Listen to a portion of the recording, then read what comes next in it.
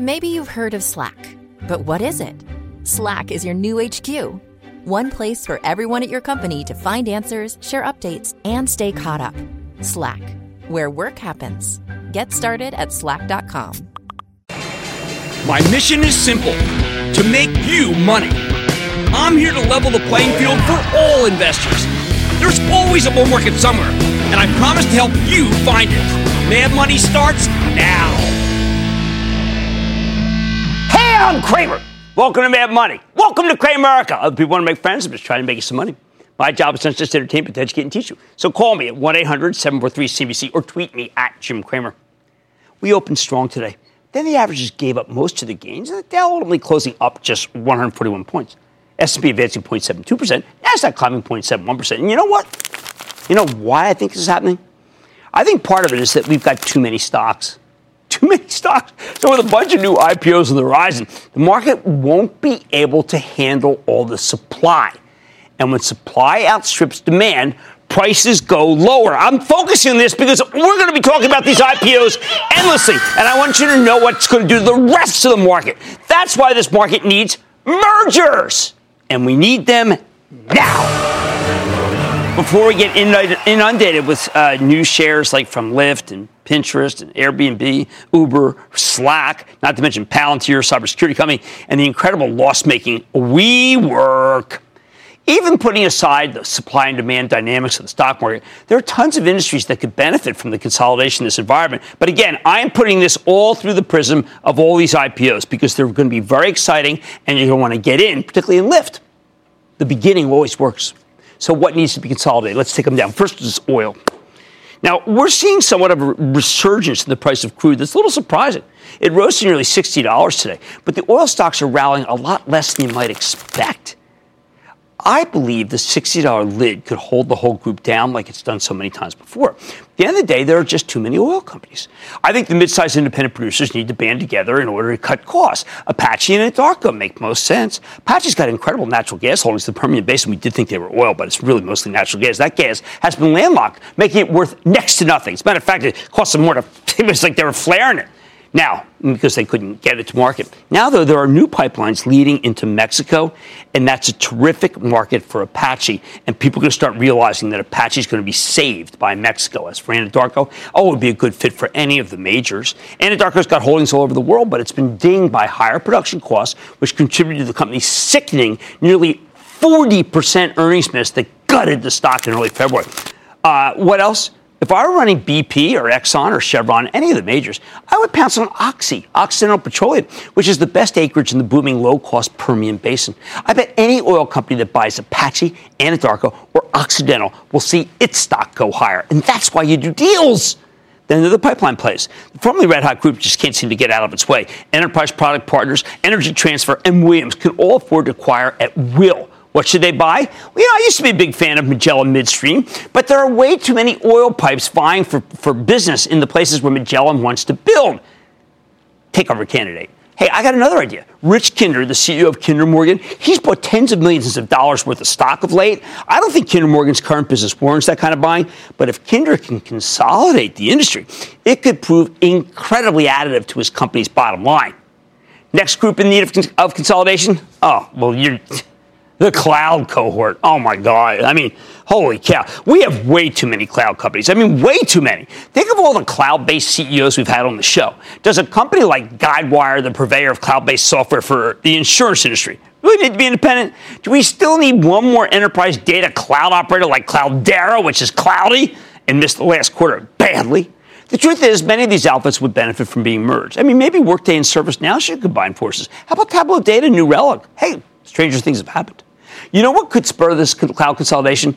When IBM closes on its takeover of Red Hat, I expect a major pickup in growth. I am the only one who feels that way. I don't care. In retrospect, IBM may have actually gotten a bargain with Red Hat. Even as the deal looked like a wild overpay at the time, no one seems to even pay any attention to the quarter just reported by Red Hat. It was extraordinary. I think it actually justifies the huge premium that IBM paid. And once they start seeing the benefits of the deal, thank you, Jim Whitehurst, other companies will follow in their footprints. Next group. I can't believe how many healthcare companies there are. I mean, really. I keep thinking the drug distributors, Cardinal, McKesson, they need to merge. The managed care companies, honestly, they do better if there were fewer of them. I know the CVS Aetna deal is hated, but when we spoke to CEO Larry Merlot, I thought he'd tell a compelling story. Yeah, okay, so maybe it's 2020. I got time. If Merlot can execute, I think the health insurers will end up wishing they made some deals right here. The group got poleaxed today off the news that Trump's Justice Department won't be defending Obamacare in the big appeal after a Texas judge ruled it unconstitutional. But I'm betting today's sell-off will mark the lows here, especially as Centene, CNC, Michael Neidorff, is going to buy WellCare, and they're going to buy WellCare at a big premium. You know what? That could ignite the group when no one's expecting it. How about biotech? Look, I don't even have time to list all the biotechs. I mean, they'd be good takeover targets. That said, some big pharma outfits like AbbVie and Gilead need to buy something here. They're cash rich, but pipeline poor. Doesn't that remind you of Bristol Myers buying Celgene? Another interesting need of consolidation. The payment space has gotten ridiculously crowded. People with these ETFs that cover them and just sop in money. Fidelity Nat buys WorldPay for $35 billion. Fiserv snaps up First Data for $22 billion. I think it would make a ton of sense for Facebook to acquire PayPal here. They need a revenue stream away from social media now that they've gotten religion about not selling you out as a business. By the same token, American Express is doing very well. But it could do even better if it purchased Square for more small business exposure. They're always talking about small business. Next up, there's the transportation space. Now, you know I've been a fan of XPO Logistics, but we did say in the 90s, okay? But there are too many companies in the delivery business. FedEx or UPS could use more capacity, both in Europe and here in America. XPO stock has lost more than half of its value in the last 6 months. Brad Jacobs, sorry. I think your company's a steal. Speaking of delivery, we have Grubhub as a public company. Postmates is coming public later this year. DoorDash is still private. And Caviar is owned by Square. Soon we'll have Uber Eats, too, after the Uber IPO. It's going to be good. Uber Freight's good, too. Now, if I were Grubhub, I'd try to snap up Square's non-core Caviar business. I bet both stocks would rally. And Square won't miss Caviar. They really don't promote it that much. What else? Last night I said Apple should just buy Viacom and CBS, create a massive film and television business. Today, the New York Post reported that Viacom and CBS are in talks about merging on their own. Hey, it makes sense, especially since Viacom was almost blocked out of the AT&T bundle because they might not have had scale. You need heft in this new world. Viacom needs CBS to get that heft. Put those two back together, have them run by Bob Bakish at Viacom, and I can see a much higher stock price for Viacom and CBS. Nice move today in the stock. Finally, there's food. I mean, did you know that General Mills, Mondelez, J.M. Smucker, McCormick just today, PepsiCo, and Conagra, they all had good quarters. So many packaged food companies are making comebacks here. Do not let Kraft Heinz cloud your judgment. I think it's time to start buying them. All that said, you need to know that I wouldn't be this concerned about the lack of mergers if I weren't so worried about the coming onslaught of IPOs. If money managers want to participate in these deals, and they will need to sell stocks that they already own to raise money because they're not getting money in over the transom, and that's going to put pressure on the whole market.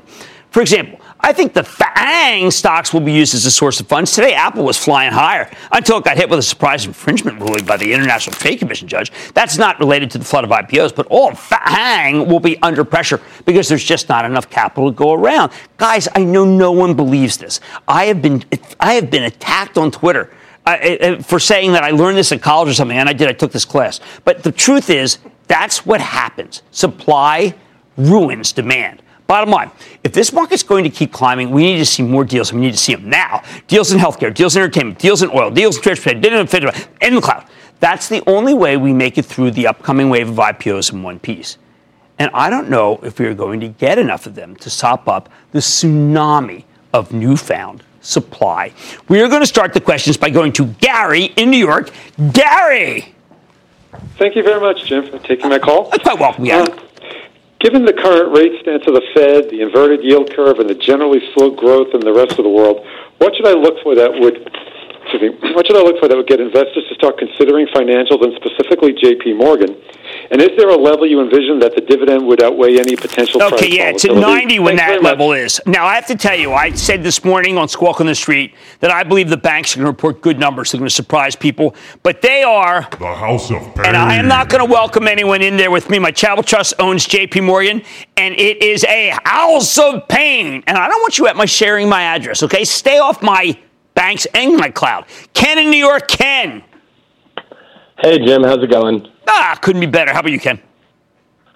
Pretty good. I called you actually for the first time back in September about this company, First Data Corporation, FDC, after their CEO was on CNBC. Yeah. I bought then. It took quite a tumble, but then after Pfizer came in with an acquisition in January, it really helped out the stock.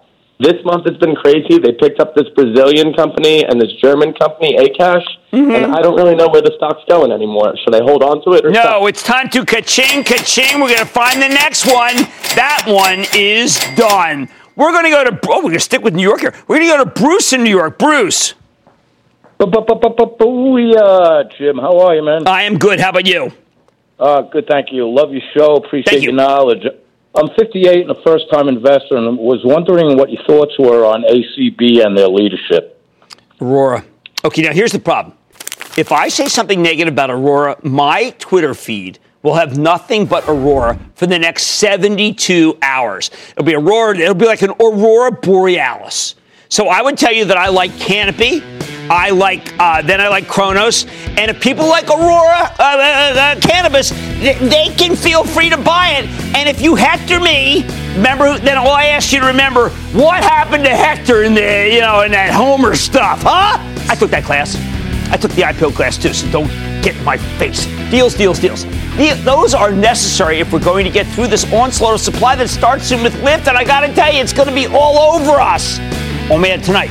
After Apple's announcement last night that it's moving into subscription-based gaming, what does it mean for a stock like EA, Electronic Arts? I'll tell you, game on. Then, it's a cloud company that's up over 70% over the past year. Probably never heard of it. I'll reveal.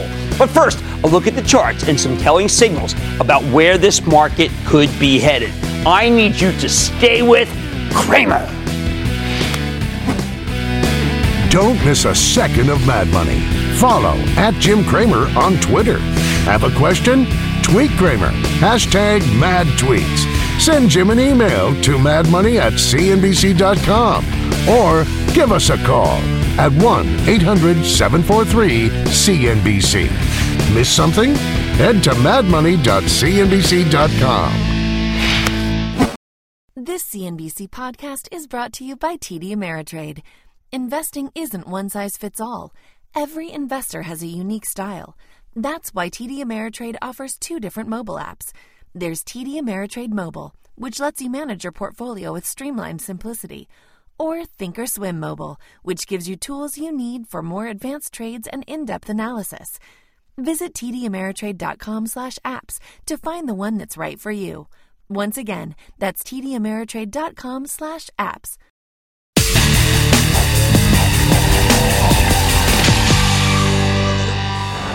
I know a lot of people are confused. You're thinking, what the heck do we make of this topsy-turvy market? I totally get that. On Friday, we got clobbered. People started freaking out about this inverted yield curve, this bizarre situation where long-term Treasury bonds are giving you a lower return than some short-term Treasuries. Counterintuitive, right? But it is something that has historically been a pretty reliable signal that we could be headed into a recession. Suddenly, everyone but me is telling you the sky's falling. Then yesterday we had an indecisive session. Today the averages came roaring back. It's easy to get sucked into these day-to-day gyrations, but how can we get our bearings and figure out where the market might be headed on a longer-term basis, which is what you and I care about? How do we navigate through this increasingly volatile environment? These situations can be very emotional, and your emotions will lead you astray always. That's why I try to stay calm by making decisions based on empirical observation, not feelings. So tonight we're going off the charts with the help of Carolyn Baroud. She's that brilliant technician who runs the FibonacciQueen.com website. She also happens to be one of my colleagues at RealMoney.com, where I blog, to show you how to get a better read on this market. Now, Baroud's had a terrific track record of late. Holy cow. End of January, she told us that the semiconductor stocks were ready to roar. They had been just getting a beat down. Since then, the Van Eck Vectors Semiconductor ETF, the SMH, and everyone calls it the SMH, has rallied more than 13%. Nice move. At the beginning of October, right before the market-wide meltdown, she told us that Broadcom could be worth buying into weakness, even if you didn't wait for the pullback. It's a 20% gain. So how is she feeling right now about the broader market? Well, I got to tell you, it's a little confusing. I want you to take a look at the weekly chart of the S&P 500. Broden's always looking for patterns in the action, patterns that tend to repeat themselves. For example, in early January, she noticed something she likes to call time symmetry. Okay, from the beginning of the S&P's peak in September to its lows around Christmas, the index declined for 14 weeks. As it happened, we saw similar moves in 2015 and 2016, two declines that both lasted for 14 weeks before they exhausted themselves. When Broden talks about symmetry, what she means is that these moves often repeat each other. So you got 14, 14, 14, okay? Now, I know it seems silly, right? I mean, but you know what? It's worked. After taking a beating for 14 weeks, the S&P bottomed in late December, okay? And it's been a rocket ship ever since. Broden thinks the index could ultimately be headed for 3102, right here, okay? Although she wouldn't be surprised if we get a substantial pullback before that happened. You know, I'm worried about the big amount of supply coming in, like I talked at the top. You know, that would kind of jive with what she's talking about. What do we need to watch here? Remember, Broden's methodology is all about taking past swings into security and then running them through a prism of Fibonacci ratios, a key series of numbers discovered by the medieval brilliant mathematician Leonardo Fibonacci. For whatever reason, these ratios repeat over and over in nature. Think about it: shells, pine cones, flowers, and stock charts. Specifically, the Fibonacci Queen applies these ratios to both price, that's the y-axis, okay, and the x-axis, time, in order to find key prices or key dates where the trend is likely to change. When it comes to the S&P 500, she sees a confluence of Fibonacci time relationships coming due in the next couple of weeks. Between today and April 5th, we are at the fulcrum here. Given that the market's been going straight up since December, Broden's worried that the S&P might be poised for a negative reversal sometime during this 2-week window. So far, the index peaked last week on the 21st, followed by a healthy pullback, and this jives with her timing worries, which is why she's recommending raising a bit of cash here to protect your profits. So, when she's talking about this than that, got to be careful, okay? Can we get a better read on the situation? I want you to take a look at the S&P 500 daily chart, okay? On the one hand, when you look at the previous short-term pullbacks that we've seen since the bottom of December, they've all terminated after $94 of downside. Isn't that great? $94. Right now, the S&P is down 42 points from its highs last week. As long as it doesn't fall for more than $94 from the peak, Broden thinks we're fine, because that means the bullish pattern ultimately remains intact. However, if we start seeing a steeper decline, that changes things, and you might want to get more cautious. Here we are, 94, boom, okay? Got that? It's 94. On the timing side, since December, previous pullbacks have lasted for 2 to 4 weeks. I'm sorry, 2 to 4 trading days. See, 3. Okay, 2 to 4 trading days. It's now been 3 days since the peak last week, and we've been bouncing nicely. As long as this keeps playing out like another garden variety pullback, Broden says we'll be okay, we'll be fine. But if we get hit tomorrow and again on Thursday, a 5-day decline, for her, that's a bad sign. If we do keep going lower, she points out that there's a floor of support at 2722, which is where the S&P bottomed earlier this month. As long as we hold above that key level, Broden tells us the chart is on your side. So this is the number to watch, okay? All the traders, believe me, are going to be watching that number, and if it breaks below that, they're going to really try to knock it down. What else is she watching? Okay, this is a daily chart of the S&P 500 that is one of the Fibonacci Queen's favorite tools. When Broden's watching a stock on a day-to-day basis, she's always looking for buy and sell triggers. Triggers like a particular moving average crossover. Specifically, Broden likes to keep an eye on the short-term 5-day exponential moving average. I know that's a mouthful, but here we are. And then the slightly longer-term 13-day exponential moving average. When the 5-day goes above the 13-day, that's called a bullish crossover. And you can see where it's worked, and then whoa. And then, of course, when it goes below the 13-day, that's a bearish crossover. How reliable are these signs? Well, when Broden saw a bunch of Fibonacci timing cycles coming due in late September, the moving average combo was the quickest tip-off that the market was about to roll over. The 5-day crossed below the 13-day in October, and if you were watching it, you know it was time to sell. While it's not a perfect indicator, Broden says it can be very helpful in keeping you on the right side of the market. At the moment, it tells us that the S&P 500 is in good shape, but she urges you to keep an eye on this, okay, for something possible to change. Bottom line, the charts as interpreted by Carolyn Broden suggests that it's time to be more cautious here, very, very short term. At the moment, she thinks the S&P is still in good shape, but her Fibonacci methodology indicates that the market could roll over in the next couple of weeks. That's why she wants you to watch the action in the S&P and watch the 5-day and the 13-day exponential moving averages, just in case they flash a warning sign telling you it's time to ring the register. My view, hey, when I look at this, all I can say is nobody ever got hurt taking a profit. Much more mad tonight. I thought it was game over for gamers. The once red-hot group took a hit as Fortnite took the industry by storm. Could Electronic Arts have an extra life here? Is that move up for real? I'll give you my take. Then, how is a little-known cloud player changing the way companies like Lululemon, Siemens, Expedia, DoorDash act? I'm talking with the CEO. And how can the market rally when we got a pathetic housing start? Don't worry, I'll reveal. Stick with Cramer. This CNBC podcast is brought to you by TD Ameritrade. In unprecedented times, access to the right information can help you make better-informed investing decisions.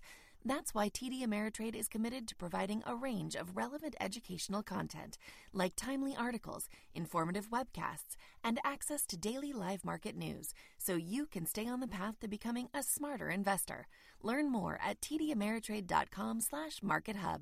TD Ameritrade, where smart investors get smarter.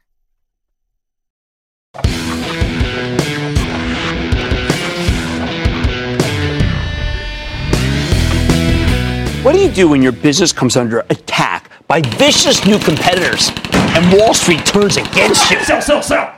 That's been the situation in the video game space. Last year, these once red-hot stocks, Electronic Arts, Activision Blizzard, and Take-Two Interactive, got obliterated as a sexy new rival took the industry by storm. Yeah, for you gamers, I'm talking about Fortnite. The gaming sensation that came out of nowhere in 2017 became the most popular video game on Earth. Suddenly, everyone wants these free multiplayer battle royale experiences, which makes EA, Activision, and Take-Two seem irrelevant. No matter what these companies did, their stocks just kept getting slammed last year as Wall Street gave up on the traditional game publishers and embraced the Fortnite model.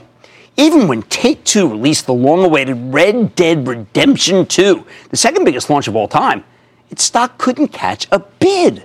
By the time the new year rolled around, the whole group had been written off and left for dead. Then something unbelievable happened. Electronic Arts, which has just reported a terrible quarter, Electronic Arts, widely perceived as the worst of the bunch, starts making a spectacular comeback. Why? Because EA figured out what you do when a new competitor's bashing your head in. If you can't beat them, join them. Yep, in February, EA released Apex Legends. That's a new free-to-play battle royale game, just like Fortnite. Nobody knew this thing even existed until a day before it came out. The others were downgrading off that quarter. Wow, this thing's become insanely popular in a very short period of time. Thanks to Apex, EA stock has gotten its group back and is up 29% year to date, trouncing the likes of Activision and Take-Two Interactive, which has been one of my favorites. You know that's Strauss's element. It's a testament to what can go right when an old dog of a company manages to learn a new trick. I think EA's got more upside. But before we get into where I think it can head, you need to understand why this one free-to-play game has been such a game changer for the stock. For years, this group was on fire. Some of that was because gaming is a popular hobby, but most of it's because EA and Activision and Take-Two figured out how to make more money off their customers. Well, they'd sell you a game, and then inside the game, they let you spend real money to buy all sorts of in-game items. These microtransactions created a rapidly growing recurring revenue stream for the major publishers. Wall Street loves recurring revenue. But EA and Activision and Take-Two only made that money if people kept playing their games. Enter Fortnite, released by Epic Games, a subsidiary of Tencent, the gigantic Chinese company. Over the past 9 months, the Fortnite's grown from 125 million registered players to 250 million registered players, making it one of the most popular titles of all time. And it is sucking up all the air in the room, even though the companies told you that would not happen. Unlike most games, Fortnite's free, and you can play it on just about any device with an internet connection. But once you're playing, they sell you all kinds of stuff inside the game. That's how this free game generated $2.4 billion with a B in revenue last year, more than double the sales of the top premium game. Now, the rise of Fortnite's been bad for all the incumbents, even as they thought that they wouldn't be hurt by these new games. And I believe them. I don't think they saw this coming either. EA got the worst of it. From its peak last summer to its December lows, EA lost more than half of its value. The company reported a not-so-hot quarter in July. Then in August, management slashed their full-year bookings guidance and delayed the release of their next big title, Battlefield 5.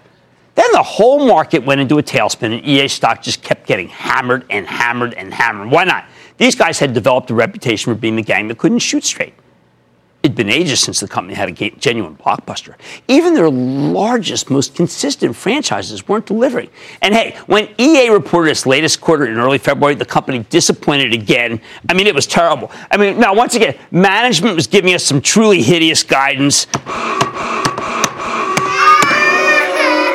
Stock got slammed, dropped 13% on the news. But you know what? This time it didn't stay down. Nope. Since then, EA's made a magnificent comeback. And it's all because of this new game that came out of nowhere, this Apex Legends, their Fortnite killer. You got to understand, 2 months ago, this thing wasn't on anyone's radar. No one outside of the company even knew it existed. EA announced Apex on February 4th and released it the very next day, the same day as that horrendous earnings report. The game has a lot in common with Fortnite. It's a free-to-play, online, multiplayer, battle royale shootout. And it is very, very, very popular. Within 8 hours of its release, Apex had over 1 million players. 8 hours.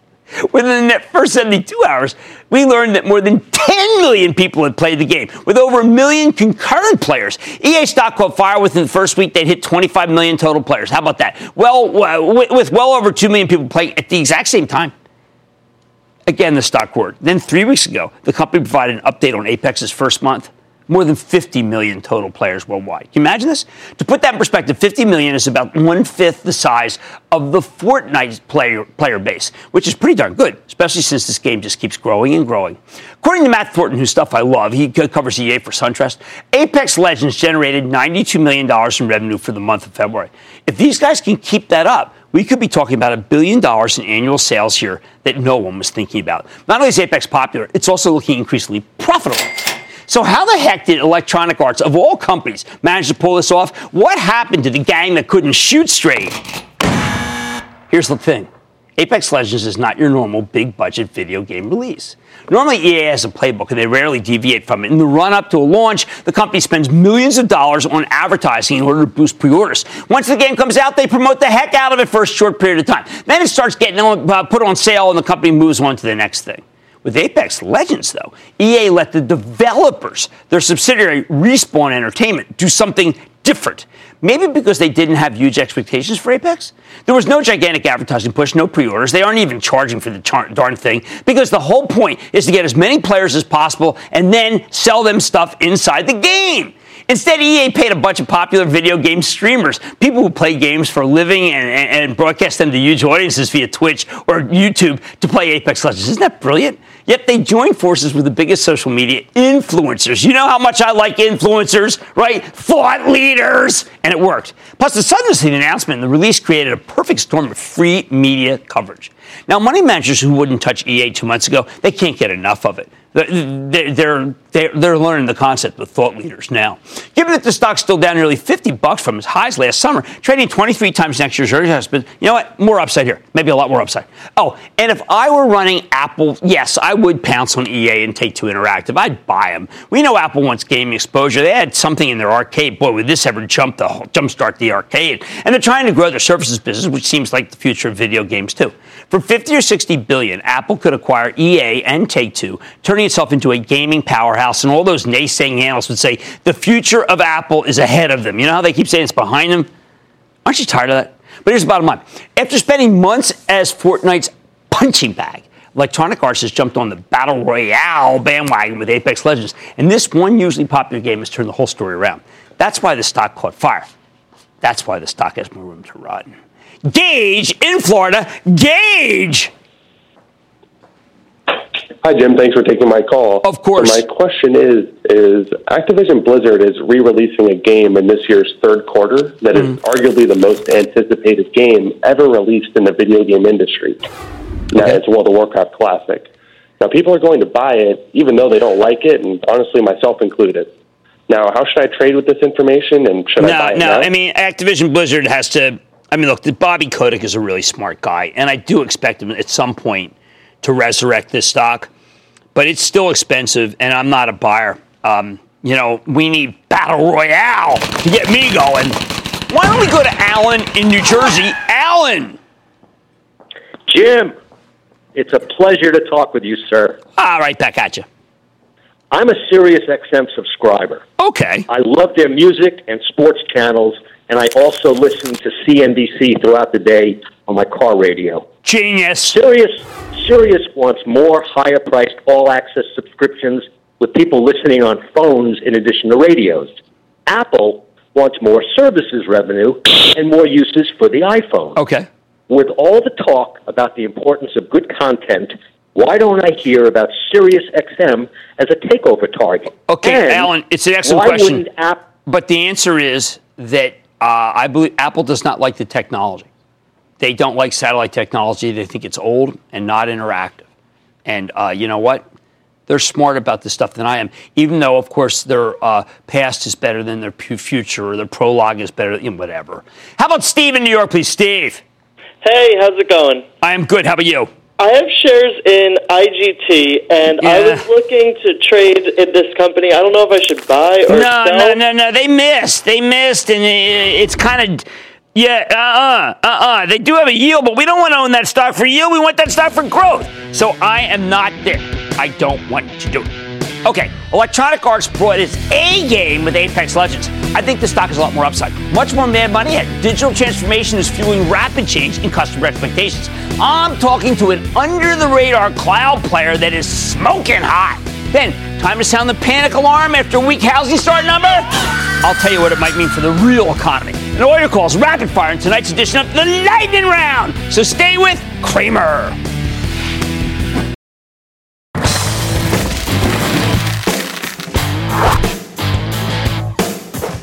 I spent a lot of time talking about the cloud, especially the booming cloud-based enterprise software market, because that's where the money is. But this industry has grown to the point where I can't always keep track of the players anymore. Case in point, nearly 2 months ago, Jeff in California called in to ask about Five9. That's Fivn for all you home gamers. And because I wasn't familiar with the company, I said I got to go back to some homework. Five9 is the leading purveyor of cloud-based software for contact centers. Their platform helps companies cut costs and improve customer engagement. Can't beat that, right? Stock's been totally on fire, which is why I was hesitant to just recommend it without doing more research. I don't like to cuff things. This is an intriguing story. So let's dig deeper with Rowan Trollope. He's the CEO of Five9 to learn more about his company and what's driving its recent outperformance, which has just been stellar. Mr. Trollope, welcome to Mad Money. Good to see you, Rowan. How are you? Thanks for having me on. Okay, now I have to tell you, I hate it when someone calls me and I don't know the stock. And you know I try to be true to the show. Obviously, I guess you were watching. Yeah. So why don't you answer the viewer about what you do? Well, have you ever had a bad experience when calling up a company or texting or emailing and you just are sort of left wanting? Well, that's really because they're using legacy on-premises systems that are hardware-based, and they're just not able to keep up with businesses as they want to deliver a great experience to their customers. Right. So we are a born in the cloud, all software-based system, all web-based, and so it is a totally radical departure from what has been done in the past. And what we enable those companies to do is to deliver a great experience whenever you call or email or text every single time. Okay, so let's say I call. Why don't we start with DoorDash. Okay, which I'm talking about tonight. And earlier in the show, talking about maybe we have too many of these companies, but they got to be so customer focused. They do, yeah. And DoorDash is a great example. They're one of our larger customers. They were able to put they have huge spikes in their volume around dinner time or lunch, right? Right. And I know you're a little bit in that business. So they drive up into these spikes, and we can scale up and scale down very versatilely because we're all in the cloud. I mean, that's like there's a hit. I know from our business, between 6:30 and 7:15, we're dead. Yeah, well, our systems, because we handle well over 100,000 agents from thousands of enterprises. Okay. We're able to sort of absorb all of that load in the cloud. So if a company tried to do this on their own, they would have to buy as much hardware and phones and infrastructure as they would need for their peaks. And we can sort of average that out and do a great job. Okay, but how do you know? I mean, for instance, I was trying to order from Chipotle on Thursday, and sure enough, they said it was at 48th Street in Manhattan. I live in Brooklyn, and there was no customer help at all. I mean, what's that? Well, that's one of the big problems that customers face is when we don't do the people side, we only do the software, right? Okay, but they obviously didn't have it right. And a lot of times they can't forecast that right, or they get a spike in volume and so on. And so what they try to do is they'll try to intelligently get you to, if you're trying to call, they'll try and intelligently push you off and say, oh, we'll call you back when we're available, or we'll, if you're a VIP, maybe you'll get through to an agent, but if you're not, maybe you get put into a queue for a callback, or they'll send you a text or something else. And we integrate all of those together, text, email. Okay, well, let's talk about something that's text. Speech to text. Now, that's something that's in your conference call that sounded interesting. Yeah, that's a huge deal for us. So when I was 18 years old, I got my first job in the call center, and I took 8 8,000 phone calls, okay, over 8 months. Really? And I learned hi, how can I help you? Literally, yes. I'm Ryan, I'm Rowan Troll. How can I help you? Yes. So what I learned is 3 things. First, after you take 8,000 calls, your brain is really good at predicting what people are going to ask you because it's the same calls often over and over and over again. So the customer says 3 things, you know where they're going. Okay. The second thing I learned is that you can be really good after you take 8,000 calls because that's what customers want. They want someone who is an expert, who knows the problems, who understands it, can just jump you right through the hoops, right? And the third thing I learned is that you want to leave the call center after you've taken 8,000 phone calls. Because that was the last thing I wanted to do was stay there, right? Dealing with this. I knew someone who used to have a call center for a major credit card company, and it drove her batty. Exactly. So, and that's one of the biggest problems in the call center today. And it's one of the underlying causes of why you get bad customer experience, because you're talking to people who have only been there for a short period of time. Right. They're not great at that. And what we have found is that we can use AI artificial intelligence to train the computer, actually not just listen to 8,000 calls, but we can actually have the computer listen to millions of calls and take all of those calls and learn basically what it hears and then sort of sit over the shoulder of the agent and provide like an expert assistant, right? Almost like superpowers. In real time, this is what the caller is asking about. This is what you should say. So give them the next best action. What should they say next? Okay, so we had Live Person on recently. Do they integrate with you at all? They're doing something similar to this, but they're doing it purely in the area of text messaging. Okay, right. Text and messaging, and mainly for very large enterprises. You know, we're in the enterprise space as well. It's what's driving our small growth. to medium, but you're getting bigger and bigger. We're getting bigger and bigger. Okay, so how about last night we had Pegasystems on? So you work with them. What do you do? Yeah, we work with all of the CRM companies to deliver this experience. Customer relationship. So digitization is the wave and the trend that's sort of pushing this forward. Obviously, with this companies like Salesforce at the head of that. So we integrate with all of those CRM companies so that the agent who's on the other end not only can sort of get the call in or the message or the email, but also can basically see in real time, who are you? Right. And when was the last time you called? And that's all coming from the customer relationship management system. So we work hand in glove with Salesforce, Oracle, Microsoft, Pega. Okay, this is an existential question. Okay. Why do you think that I had not heard of you? I have a theory. Okay. You guys are really good at kind of white label. People don't know who you are. You integrate perfectly. But how are we supposed to know from the stock perspective when it's you and when it's not? Yeah, well, that's why we're on the show. We want people to know about us, Jim. Thanks for helping. We're totally comfortable in an enterprise environment, being in the background and helping that customer deliver a great experience. I'm not. I want people in your stock because it's been such a great performer. I want to thank, that's Rowan Trulub, CEO of Five9. The symbol, once again, is FIVN. I want to thank a viewer for bringing it to my attention, and Mad Money's back after the break.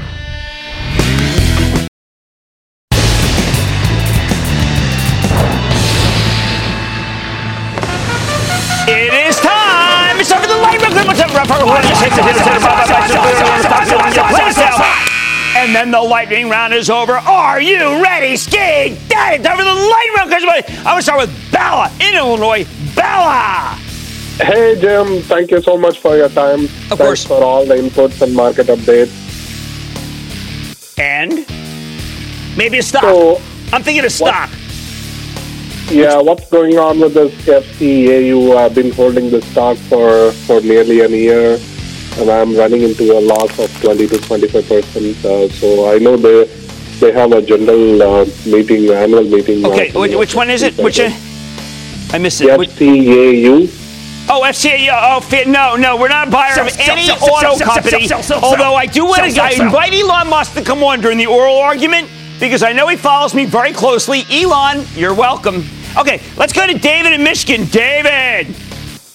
Hi, Jim. Thank you for taking my question. Of course. Thank you for all that you do, man. It's just incredible. Man, you're too kind. Thank you. Awesome. Thank you. Hey, my daughter has a question for you. What do you think about Camping World CWH? Camping World, that's Marcus Lemonis. Oh, that was so nice that she said that. He's the prophet. He's a prophet. The stock's not that profitable. But you know what? I think that this stock is bottoming. And I say that because I think camping is going to make a comeback and that both inventories are lean. I feel very lonely in that position, but I do feel that way. Let's go to Karen in North Carolina. Karen! Hello there, Jim. How are you? Karen, I am doing well. How about you? I'm pretty good. And I have to tell you, Jim, you're my happy hour every weekday. Holy cow! Let's have boat drinks. That's the truth. I watch Monday through Friday. And here's here's my situation. Okay, yes. I have been tracking a stock for a little while, basically doing research on its background and also watching the pricing. Right. My stock is BX, the Blackstone Group. I like this stock. This is Steve Schwartzman. I think he's done a good job. You're banking with him. I'd rather buy with him than be banking against him. Bye. I'm going to say yes, and thank you for that happy hour. I got to tell you, I say we pull up a couple Coronas, talk about the stock market. Let's go to Jason in Alabama. Jason. Mr. Cramer, how's it going today, buddy? This is a good day. I don't know. How about you? Oh, man, spectacular. All right. Want to ask you about one of your charitable trust stocks. Sure. When are we going to get some traction with Citigroup? Oh, my. You know, Mike Corbat is buy. You can buy back as much as 8% of the company down here. It trades below tangible book. I know when tangible book is clean, the handbook says don't sell. That said, I feel like you. Got a 3% yield. I'm bereft. I'm depressed. I need sedatives to own it, and that's not where you want to be. I would love Mike to come on and just tell us why we should stick with Citi. Wow. Hey, I'm true to my word. That's who I am. Let's go to Alex in New York. Alex! Jim, I just wanted to say that Get Rich Carefully was extremely helpful, and that I'm a proud member of Action Alert Plus. Oh, you're very kind. Thank you. It's my charitable trust. You can follow along there. Go ahead. So I'm calling about the stock Yeti Holdings. Yeti! We are a huge buy. All right, get this. I go to Mexico on Thursday night, okay? Do you know, and with a Yeti thermos, do you know that on Sunday, the ice is still up? Thursday night till Sunday. You tell me that isn't a product you want to get behind? I like Yeti! Keith in Michigan. Keith. Good evening, Mr. Cramer. Good evening, Keith. How are you? I hope you're having a good day. I'm actually having a pretty decent day. My wife's got to work really late tonight. She's got to close the longshoreman at 11. So it's kind of a bummer. Anyway, that's probably too much information. What's up? It's good. I'm interested in MPC. I like Marathon. It's really well run. It's actually, I think, the best of that lot. But you know what? Right now, the group's not getting the love that it should. 3.4%. Gary's running the joint. You can buy that stock. And that. Ladies and gentlemen, on the Lightning Round! The Lightning Round is sponsored by TD Ameritrade.